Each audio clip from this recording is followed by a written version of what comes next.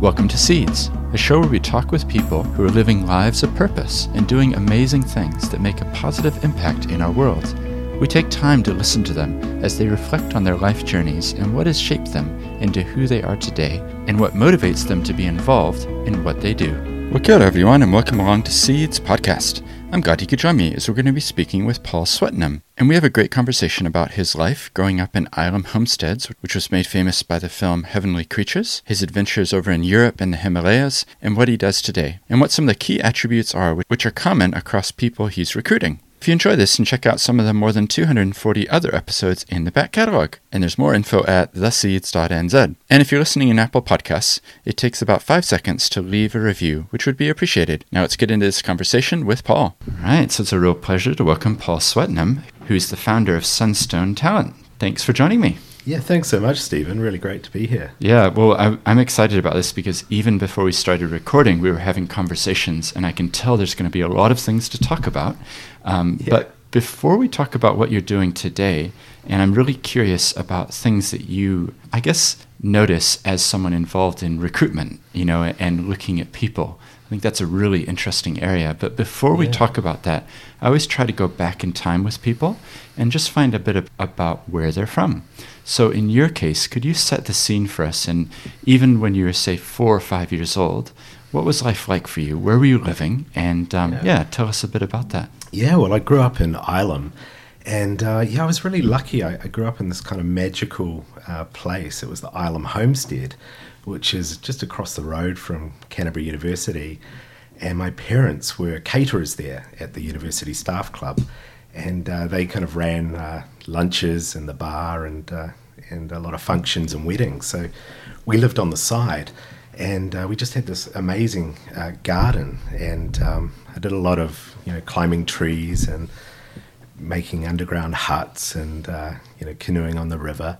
And it was a really loving childhood. And I think as part of that, I interacted with just a whole bunch of different people, from professors to kind of students working in the bar or helping out at weddings. And so probably around that 4 or 5 years old, I started going to school, and that was just down the road at Ilam Primary School. And there was a whole bunch of different nationalities and just people from, kids from all around the world. And, I had a Japanese friend, Masaru, and, Alistair from, South Africa. And I think that, just reflecting before coming here, I think I just, I met a lot of different people, and it seemed to kind of be a theme, kind of right through my life, just really interested in lots of different people. Right, so relationships and other people and finding out about them and things. Do you think that would be traced back to the school and that environment? Yeah, I think so. And, even just at the homestead,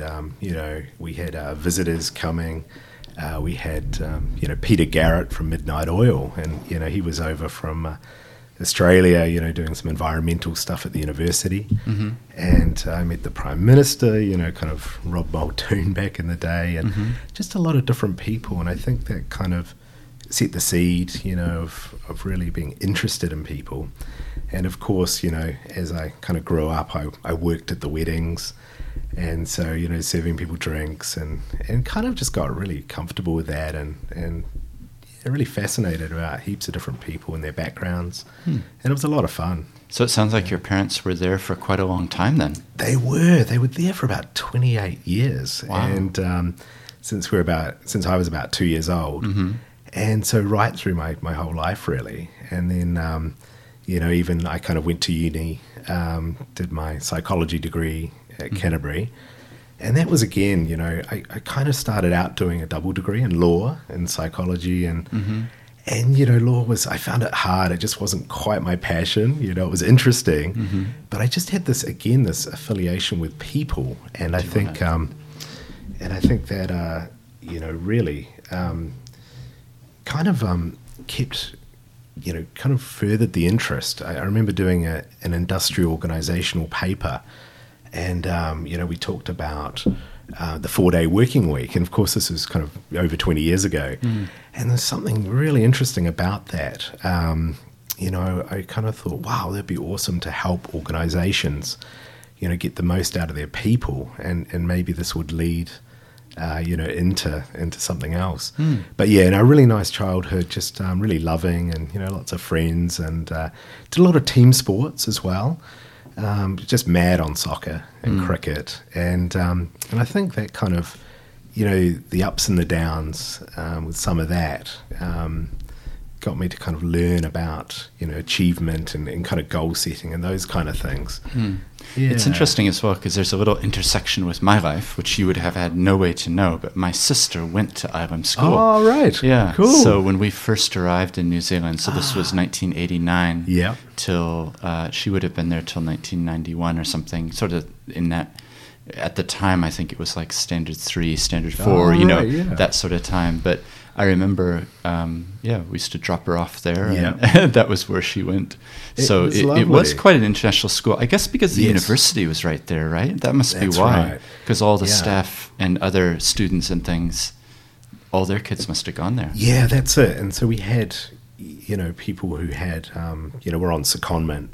Their parents were over from different countries, and they'd often turn up at Ilam School. So it was just a lovely kind of mixed kind of fabric of lots of different kids, and it would have been relatively unusual at that era, because now these days it's a much more multicultural place. But if we're thinking sort of 70s, 80s, even 90s, it wasn't the same way it is today. And but I think Ilam has always had that sort of international flavor to it. It really did, and it was really interesting. Just the different cultures, and some really smart kids there. But it was a real mix as well, because we had it took in different areas as well. And I had really fond memories, and still got some really good friends from those times. Yeah, that's awesome. And the homestead that you're talking about, I've been there. I've been to functions there. Awesome. But can you just describe it a little bit for people? Because just paint the picture. What are we talking about? Well, it's like this massive old mansion house where originally the rector of the university, that was their house, and it's set in these kind of beautiful big gardens, and it's owned by the university. And I think when we were there, there might have been 5 or 6 gardeners, to kind of look after it. And very early, it was a kind of a dedicated space with beautiful kind of rhododendrons and azaleas, and really quite famous for just the beautiful flowers and so forth.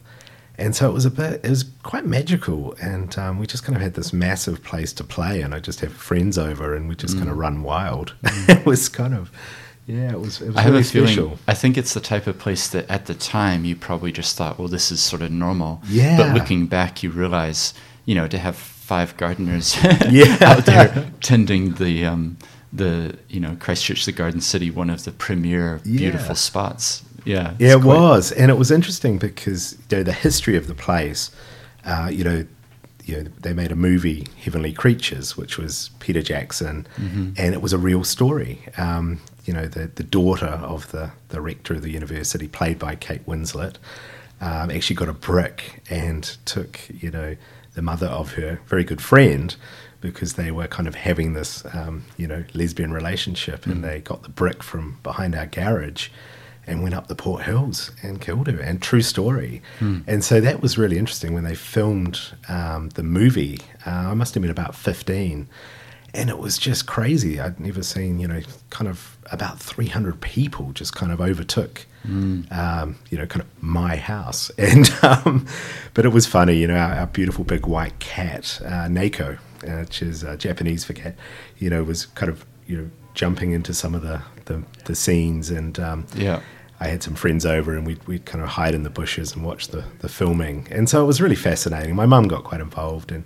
we met Peter Jackson, but it was a really interesting history, and again another theme in my life, just lots of different people around. It was very cool. That's amazing. And do you remember as a child knowing that there was, a prime minister, or knowing that there was a famous person who was coming, and kind of looking around like, where are they? Or it was interesting. I think, I think my parents kind of, found out, and I kind of got introduced. So that was quite neat. But we just have fascinating people, visiting, the uni staff club, and I think there was a theme there as well where, technology, and it really opened my eyes to a lot of people doing kind of amazing things. And right. when I was, working at the bar and doing these kind of functions, there'd be functions, we'd run parties, my parents would run parties for Deloitte or, in New Zealand, as well as, meeting some of the professors across the bar, and they were working on some pretty amazing stuff. So I think my mind was kind of opened up to all sorts of kind of possibilities very early on, which was neat. Yeah, that's amazing. And so did you know, coming through, we're sort of in high school years now, did you know what you wanted to do next? Or it sounds like you didn't stray very far away from home. Well, the university was right there. Yeah, that's right. I didn't really. I was more kind of in the arts subjects. And, I really just wanted to, become a professional skier, really. But, so was that a big part of your life as well? Yeah, skiing was a big thing, and I love the outdoors, and I still do. That's really my passion, skiing up at Craigieburn, and I've skied all around the world. And it's a lot of fun. But, through school, I enjoyed some of the subjects, and it was just, I think it's hard for a lot of people to really work out what exactly they want to do. So, typically I did know I wanted to go to university. I wanted to do stuff, and around me I could see influences, family friends who were running their own businesses, and my parents were running their own business, and so I kind of knew, I think that's where the kind of seed started, that maybe I wanted to start my own company, but I didn't quite know what it was going to be. And then I think into the university years, trying to find my way of what I really enjoyed, and I remember failing a couple of law papers and doing them again. You'll remember Law of Torts, and that's a beast. That's a big paper. Yep. That's a lot of cases, and I was proud that I actually redid it. But I kind of was thinking, as I was doing psychology, I was really enjoying it, but I couldn't quite see what the career path was. I wasn't quite wanting to go down the abnormal side, but that industrial organisational paper was quite neat, because suddenly I could see a lot of businesses and the more commercial side, and maybe I could help businesses and go from there. So that started to spark a bit of an interest. Yeah. And how does that then take action? Like, can you specialise? Were you able to specialise in your degree in industrial psychology, or what happened? You kind of can. I was kind of thinking about doing my master's, and often people go on to doing consulting, recruiting, and different areas, management consulting, and I was starting to think about recruiting, and when I finished up my degree, it was tough. I was like kind of approached a few recruitment companies, and of course they wanted experience. And then I got a job. It went on, I applied for probably about 30 jobs, and so I can always appreciate when I'm interviewing graduates on the other side how tough it can be. You're competing with other people who've returned from London with experience, and it's hard to get that first job. And I actually got a kind of a sales marketing job with GL Barron, who were a sheepskin, kind of international sheepskin exporter, and they were going to do a project to basically sell sheepskin over in the UK. And it was really neat, because it turned out that we were kind of trying to work out how to sell these sheepskin underlays. And it was a bit of a challenge, because these were beautiful kind of sheepskin underlays that go on your bed. And in a retail store, they're quite hard to sell, really, because it was really about the touch and the feel, and they'd last about 20 years or something. So, the marketing director and our small team were trying to work out how can we sell these best. And we kind of worked out in this model that we'd, kind of get people interested in displays, so shopping malls and those kind of things. So we did a few trials. We went down to kind of Timaru, but we worked out a model, and we set up a display in Riccarton Mall, and we thought, right, can we take this to the southwest in Bristol? And they had an office over there. And so we ended up going to Bristol, and it was my first job. I couldn't quite believe it. Got kind of all expenses over there and set us up with a flat. And it was a really good experience. And I think that was getting, rejected from, or trying to get into the recruitment industry. I needed some business or sales experience or marketing. Mm-hmm. And so that was kind of that start that I got, and it was a really interesting experience. We probably needed to have maybe marketed it, towards maybe Scandinavia. They were probably a bit more interested in health products, but we sold a few, and it probably just wasn't quite the right market. But anyways, I got some experience, and as my dad's actually from England, I had a British passport, so I ended up having an opportunity. A recruiter that I got in touch with was talking about IT recruiting, and I said, "Hey, well, I don't really have any IT background," and he was like, "No, they'll give you full training." And I actually remember that point in time where I thought about the technology industry, and I thought to myself, technology can't stop. That would be a great industry to get into. Mm-hmm. And I took the jump and got into my first recruiting job, and had a lot to learn, but it was fascinating. So what year are we talking about here? I'm just curious in terms of technology, because it's changed so much. Well, even 10 years, 20 years, 30 years, if you go back, it's completely different to today. So what era are we talking about? Yeah, that was my first recruiting job was 2000 in Bristol. Mm-hmm. And it was just at the end of Y2K. So, everyone thought that the world was going to stop, but really it was, just your video player. Yeah. And that was interesting. It was the start of web as well. So there was a lot of web development going on, and it was a really exciting time. And, you remember those Flash kind of, intros and stuff. And it was really taking off. And I worked with a really great bunch of people, and who I'm still friends with today. And it was a lot of fun. And it was a lot of fun being in the UK and being able to ski in Europe. It's a great place to be able to base yourself from, isn't it? To be able to travel and say, well, let's go to Oslo, or let's go to Paris, or let's go to Barcelona. Yeah, it was great. That is a contrast to New Zealand, where it's a bit further. The thing that strikes me about what you're saying, though, I really just want to pull out this point, is that when you first came out and you applied for the recruiting type of jobs and you were not successful, because I think those are important things to note, because that you then later on have gotten back into that industry.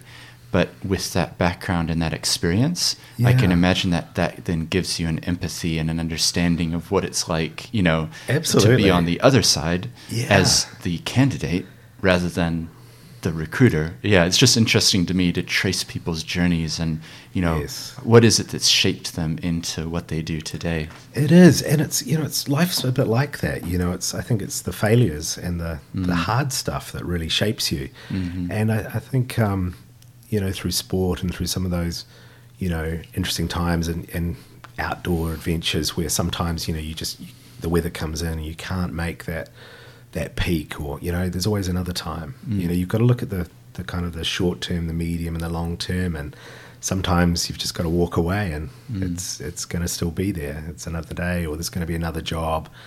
Another opportunity. It wasn't right this time, but maybe it is next time. So you just got to keep going. Yeah, that's right. Yeah, exactly. So what happened next? You're in Europe and we're here in New Zealand. Just describe some of the journeys that you've been on, because I think you had a number of kind of other experiences as well, right? In terms of outdoors adventures. I did, I had a lot of fun skiing in the Alps over there, and did a few trips to Canada and the States and so forth. But probably towards the end, I was over in the UK for about 9 years, and I was lucky enough to work for some really cool companies, some different companies, and I got seconded from Bristol to Edinburgh, and I started up an IT division there, recruiting, and that was a really good experience. So I chose some hard jobs to do. By that time, I really wanted to get some hard business development experience, because I thought one day I will maybe start my own company, and why not kind of try that.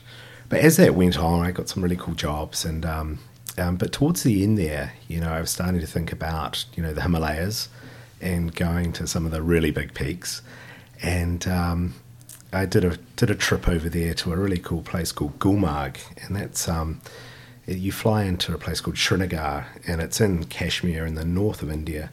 It's right on the border of Pakistan.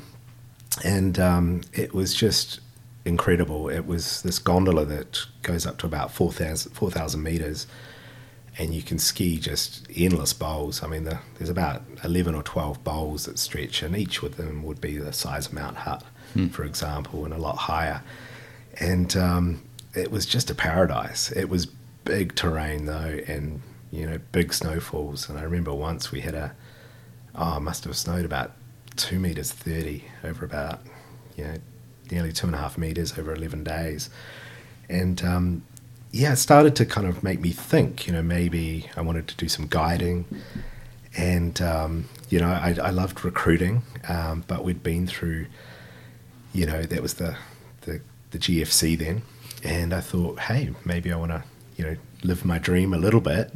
And so I started up this little guiding company called Sunstone Adventures. And there was a bit of, I went to Nepal as well and did some hiking.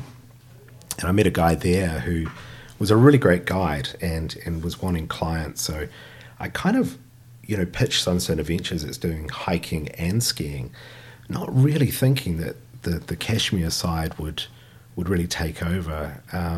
It was quite hard because there wasn't many people doing it. But it solved a problem in the sense that it was really scary, kind of flying into this kind of airport that felt like a military airport. And but once you knew how to get to the mountain, it was quite simple. And once you're at the mountain, it was really quite relaxed. And I never really had too many issues. There's a few things, but when I thought, wow, it'd be really nice, I could kind of offer that service, and pick someone at the airport, just reassure them, get them to their hotel, and so what happened was that the Nepalese guiding stuff, for Everest or Annapurna, they've been doing that since the 70s, so that was a really saturated market. But the guiding side in Gulmarg really took off, and I had about 13 clients on my first trip, and then decided to kind of keep going. And at that time I came back to Christchurch, and I was doing some work for a startup in IT recruiting, and it had some flexibility. So I'd kind of work, for 8 or 9 months, and then, head over for 3 or 4 months. I had a pretty flexible situation, which was really cool. And I really enjoyed that. It was amazing. And what do you love most about being outdoors like that I haven't been to where you were, but, it must be just the spectacular beauty that surrounds you, right? Yeah. But what is it that really resonates with you that keeps you coming back to those places? Yeah, I think it is. I think it's that kind of feeling of tranquility and, the challenge of skiing off something really big. And there's part of that as well, getting fit for it, training for it, and having those kind of goals. And it's amazing when everything clicks together. Your fitness, the weather, everything kind of comes together, and it doesn't always happen, but when it does, it's special. So, it might be, that 1 in 5 that really, is the day. And I think you're always kind of searching for that, the ultimate day. It's always about that. Kind of keeps you coming back. Yeah, that special moment. Before we started recording, I told you I'd skied quite a lot in Japan. Yeah. And there's something magical about getting to the top of the mountain and realizing that you are the first one to go down that day. Absolutely. And it's like there's fresh snow and you're blazing your trail down through. It's very difficult to recreate that. It is. It's the ultimate. It's just a great feeling, isn't it? Floating and the kind of texture of snow and sunshine and the colors. And it's something magical. I'm curious as well, because your current company has also got Sunstone in it. What was the significance of that name, and how did you, I think I came up with it actually really early on. My last name, Sweatnam, is, is hard to spell, and I just wanted something that was really, really simple. The sun and stone, it's kind of, and it's also, it's got a kind of an old kind of message that, the Norse used to use the sunstone to kind of find their path and their way. And, I wanted to keep it because it was just such an easy name to remember. And it had a little bit of meaning. And, it's just kind of stuck. Yeah, that's cool. So talk us through what you're doing today. And, what brought you back to Christchurch on a permanent sort of basis? Yeah, well, I always love Christchurch, and the city just always just blows my mind, the amazing people here and some of the businesses. And, we really specialize in kind of the software development side with product development and just helping some of those businesses.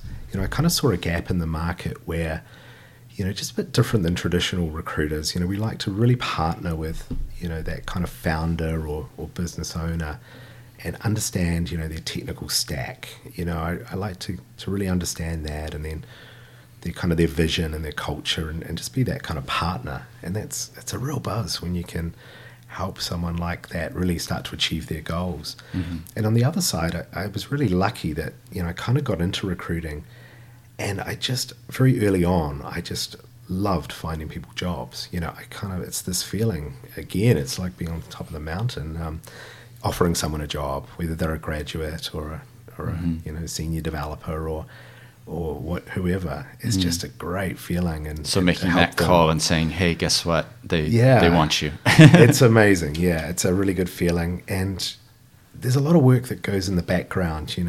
I talk to people sometimes years before they want to make the move to New Zealand, and or the time is right. And so those both sides, when it kind of comes together, it's great to kind of help both people. It's really nice. Yeah, that's awesome. And are you recruiting quite a lot overseas then for people coming to New Zealand, or is it mainly the internal sort of domestic market, or a bit of both? It's been interesting with COVID. Previously we brought a lot of people from overseas, and that'll start to happen again when the borders kind of open.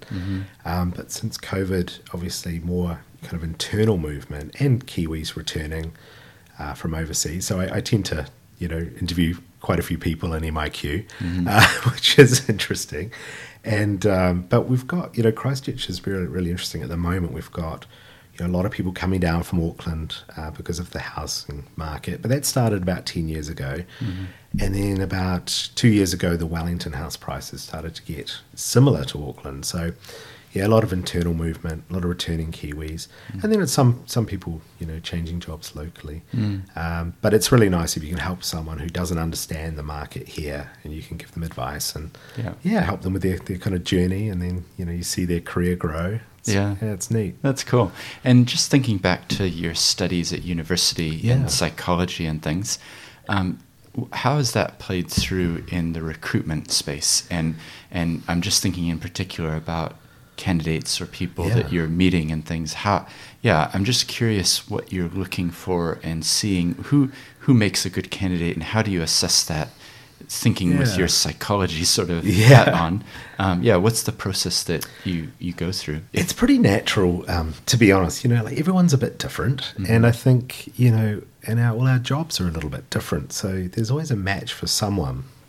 But I think what I really enjoy is really kind of, meeting that person. Now it's either, at a cafe or online, and a lot more work from home, and really just kind of understanding, what are their kind of things are. And as we have a bit of a chat, it's just like talking to you, right? It's just getting to know someone and really kind of finding out what their needs are. And, everyone's a little bit different, I'd say. So, some people have different needs. I'm just always very open to kind of work with them and, what they're trying to achieve. So there's nothing in particular I look out for. It's just what I am is just open to what they tell me and what I pick up on. And as it's a nice way to have a bit of one-on-one time for half an hour, and we can normally kind of work out and what that. And at the end of that, let's say 45 minutes or whatever, in your mind, can you already start imagining which of the companies they would naturally slot into in terms of culture and fit? Because I imagine, how does that work? Yeah, and there's kind of two things to that. It's kind of, there's that cultural fit, but there's also that cultural add. And I think sometimes that we need to know that we don't want to have, 5 people just like us. What can we bring in diversity and, to kind of make the team different, because different industries and different backgrounds and different cultures can really, be a really nice mix in a team, and can really start to kind of, I think get better results and better outcomes, because you're representing, especially in technology, we really have to think ethically about the software products and how they're really delivered to all users. And that's going to it's becoming so apparent now, the more that it's been advanced and the more how reliant we are on technology every day.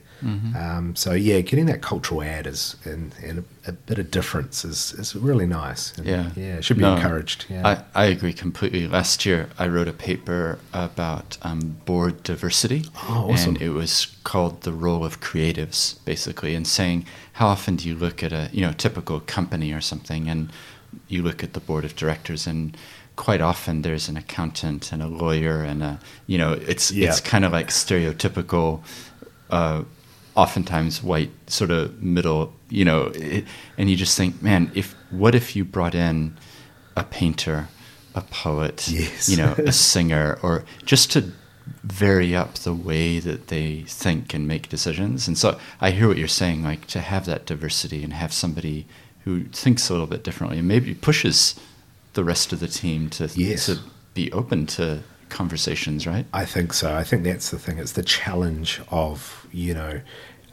really trying to think about, different ways of doing things and kind of being a bit more representative, to society, because that's kind of what you're doing. So yeah, it's a great way to look at things. Yeah. And do you think going forward, I'm just curious, this is trying to predict the future. Yeah. But we're kind of in the middle of a pandemic as we're talking. Do you think that's going to change the way that people from overseas look at New Zealand as a viable option to come to? Because I'm meeting a lot of people, because I do a lot of work in this sort of similar area, and quite a few people are kind of realizing, I've been working from home. I could have been working from home, but my home could be in Queenstown or Christchurch rather than in this big city in Europe. I just think it will be interesting to see if there's an influx of people who are great IT minds and could do the work based here. Yeah, absolutely. And, I get emails every day, really, from people wanting to come over and just giving them advice about, how the market is at the moment. And it is. It's difficult to get here. But it's been an amazing response, the way we've dealt with, the pandemic. I just feel so grateful, for being in New Zealand and in technology. And, we can really, hold our heads high by the way we've dealt with it. And it's really put us on the map as far as dealing with that. And I think what it's highlighted is we just have a lot of trust in whatever government, is in power or whatever. We're generally fairly trusting of Kiwis, of the way we do things. And that's been, the feedback I've been getting from a lot of people. And it's a bit like some of the immigration stuff. It's like, the process, it's outlined, on the website. These are the steps. And, it was quite simple. And you're like, it's kind of the way we do. Why wouldn't you do it that way? Yeah, that's right. I think the Kiwi culture can be quite simple sometimes, and everyone's situation's a bit different. But I think it's highlighted how lucky we are in New Zealand, and and it'll be interesting to see how this year plays out in the next couple of years. And of course, I think we'll advance on how we manage COVID and how we maybe with passports or some of those things. But my heart goes out to people around the world, and a lot of our friends in the UK and the US, and it's just like, wow, it's just crazy. Yeah, it's very different, isn't it? Yeah. And having met so many people who are looking for jobs, and candidates, you've seen a huge range of people. What would be some of the typical advice that you would give someone? Because I'm just trying to think of some of the listeners may be thinking that they want to switch jobs or careers and things. As someone involved in that industry, what sort of advice would you typically give to people to say, you could really improve in this way, elevate the way that you're presenting? Is there anything to transition into tech, do you mean? Yeah, or just what do the best candidates generally have in common that really appeals to the employers? I think something that stands out is getting involved in some of the networking events. I really love our IT community here in Christchurch, and some of the meetups, and Canterbury Tech's just a fantastic organisation. And I think when I interview someone, and sometimes I've met them already because they were at one of those events, or just getting known in the industry, really having that thirst for what's happening in the industry, new information, new ways of doing things. So I think networking is a really great way to kind of further your career for so many reasons. You know, you can make these great connections. You know, you can go along and suddenly be talking to a CEO or a founder or someone or maybe a graduate who's got some new ideas or has been doing a PhD, you know, thesis on something really interesting, and you know, you're learning what's happening in the market. So I think candidates are always, you know, good candidates are always kind of involved in their industry, you know, by doing a bit of networking. Probably other things as well, is if they're interested, and especially in technology, I see where, you know, maybe someone wants to become a developer, and maybe they've been in a different area, or they want to become a product owner, or and you know, they've made that step, they've got involved with a certification, and you know, and these days there's no excuses really anymore. It's like, you know, so many, you know, rich resources online that they can tap into, or but they can start going to a networking event. They can do a side project, and I'd always just encourage, you know, to kind of maybe, especially, you know, devs or someone wanting to get into a technical area, you know, do a project. You know, maybe start writing some lines of code within that new language, and it doesn't have to be weeks and weeks, but, you know, spend 4 or 5 hours, and because it's all open source, there's all, you know, it's all very easy to kind of reach on the internet. So you're kind of the world's your oyster if you want to do something. So I think those motivated candidates really stand out, because there's those things that you can do, or you can do nothing. And that stands out too. Yeah. It's interesting because I was just actually having lunch with someone who's a lawyer, because that's my area, and I was kind of talking about careers and things, and it echoes what you're talking about, and the word I was using with him was kind of being proactive. You know, just proactively go to events, proactively get out and meet people, proactively take initiative for your own career. Yeah. And the advice that I was giving him to him was, imagine, you know, it's 10 years from now, it's 15, 20 years from now, like long-term picture. Where do you want to be? What's your ideal job? And then work back from there and realize, okay, if I want to be this at that point, then there's some logical steps that I should be taking now, that proactive approach to get there. Absolutely. And exactly that. You can kind of look at those goals and really start to set some of these goals. And, you know, if you're, you know, want to get into being a, you know, software architect, or maybe you want to go down the management route and be a development manager, you know, what are those people, what do they do? What do they need to do? What are they reading? I think a lot of, you know, good people as well, you know, read a lot of books, and I love reading lots of books, and it's kind of, you know, you can read, you know, 2 or 3 books in your subject area, and wow, you know, suddenly you've got a real insight into that area, and, you know, start to, you know, if you want to go that management route, start reading some of those, you know, human relation books, and, you know, really try to understand what it is that makes up that kind of profile. And just start to kind of edge yourself towards that, and have a few goals. And it doesn't have to be too crazy, but I think, start going to a few of the meetups and getting amongst it. Yeah, no, that's really good. Well, you mentioned books. Is there any that stand out that you would recommend? You know, particularly thinking about people listening who, won't have read the same books as you have. Yeah, for sure. Are there any that have really made an impression or a big difference in your life? Oh, I think so. I mean, recently I've been reading some of the Brené Brown books, and they're fantastic, you know, about vulnerability. And I think you see a lot of that in the business world, where, you know, you learn from your mistakes and failures, and that's a good thing. And as soon as I think you start to kind of go, wow, you know, no one's perfect, and, you know, life's not perfect, it's quite freeing.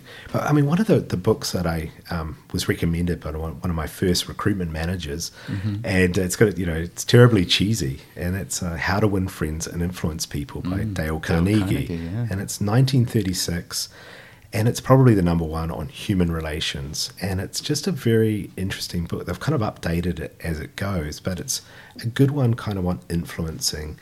And really, you know, whether it's tech or other industries, you know, we deal with people, and, you know, there's some really good examples in there. And I think one of them, you know, I think they go to a dinner party, and, I think Dale Carnegie's there and the guy's there, and the birthday party, the party boy is talking about this quote and says it's Shakespeare or something, and everyone kind of laughs. And then in the taxi on the way home, the guy who was invited along says, hey, that wasn't Shakespeare.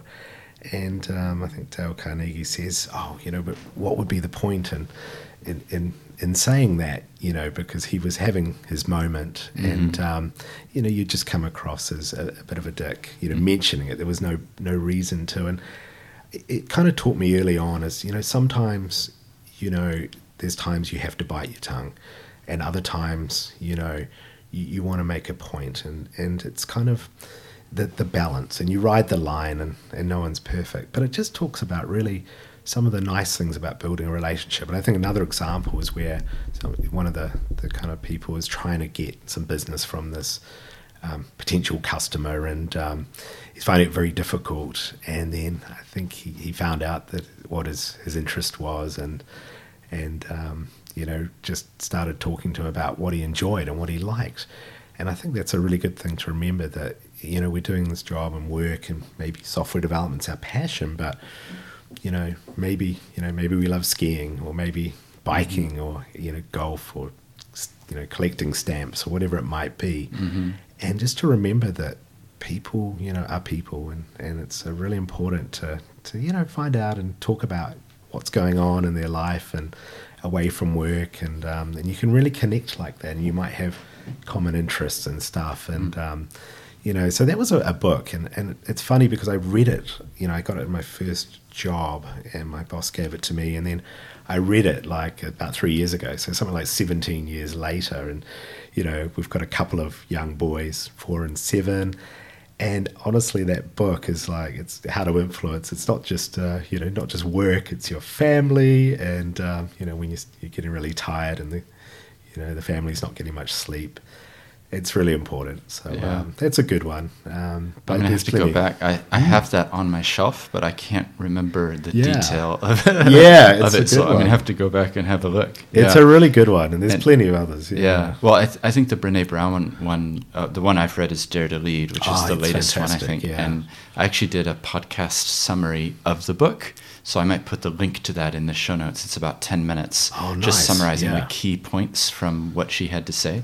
And it's just really interesting to me. I don't know if you're noticing this as well, but there just seems in the last decade, maybe a little bit longer, there's kind of an openness to having these sorts of conversations about the softer qualities, in a way, that it's okay, vulnerability and shame, that it's okay to admit that you're not doing so well, and that you need help. And it's like, if you'd gone back 20, 30 years, I think most business books would have been much more about, profits, and we're downsizing decisions, and it's all rational. Formal. And and it just feels, I'm kind of encouraged by that, because I think there is sort of this openness to these concepts and conversations, more holistic views of people, looking at people beyond just the 9 to 5, the mental side, keeping yourself healthy, both physically and with mental health. It just seems to be opening up in terms of having those conversations. Yeah, very much so. I think it's becoming more real and genuine, and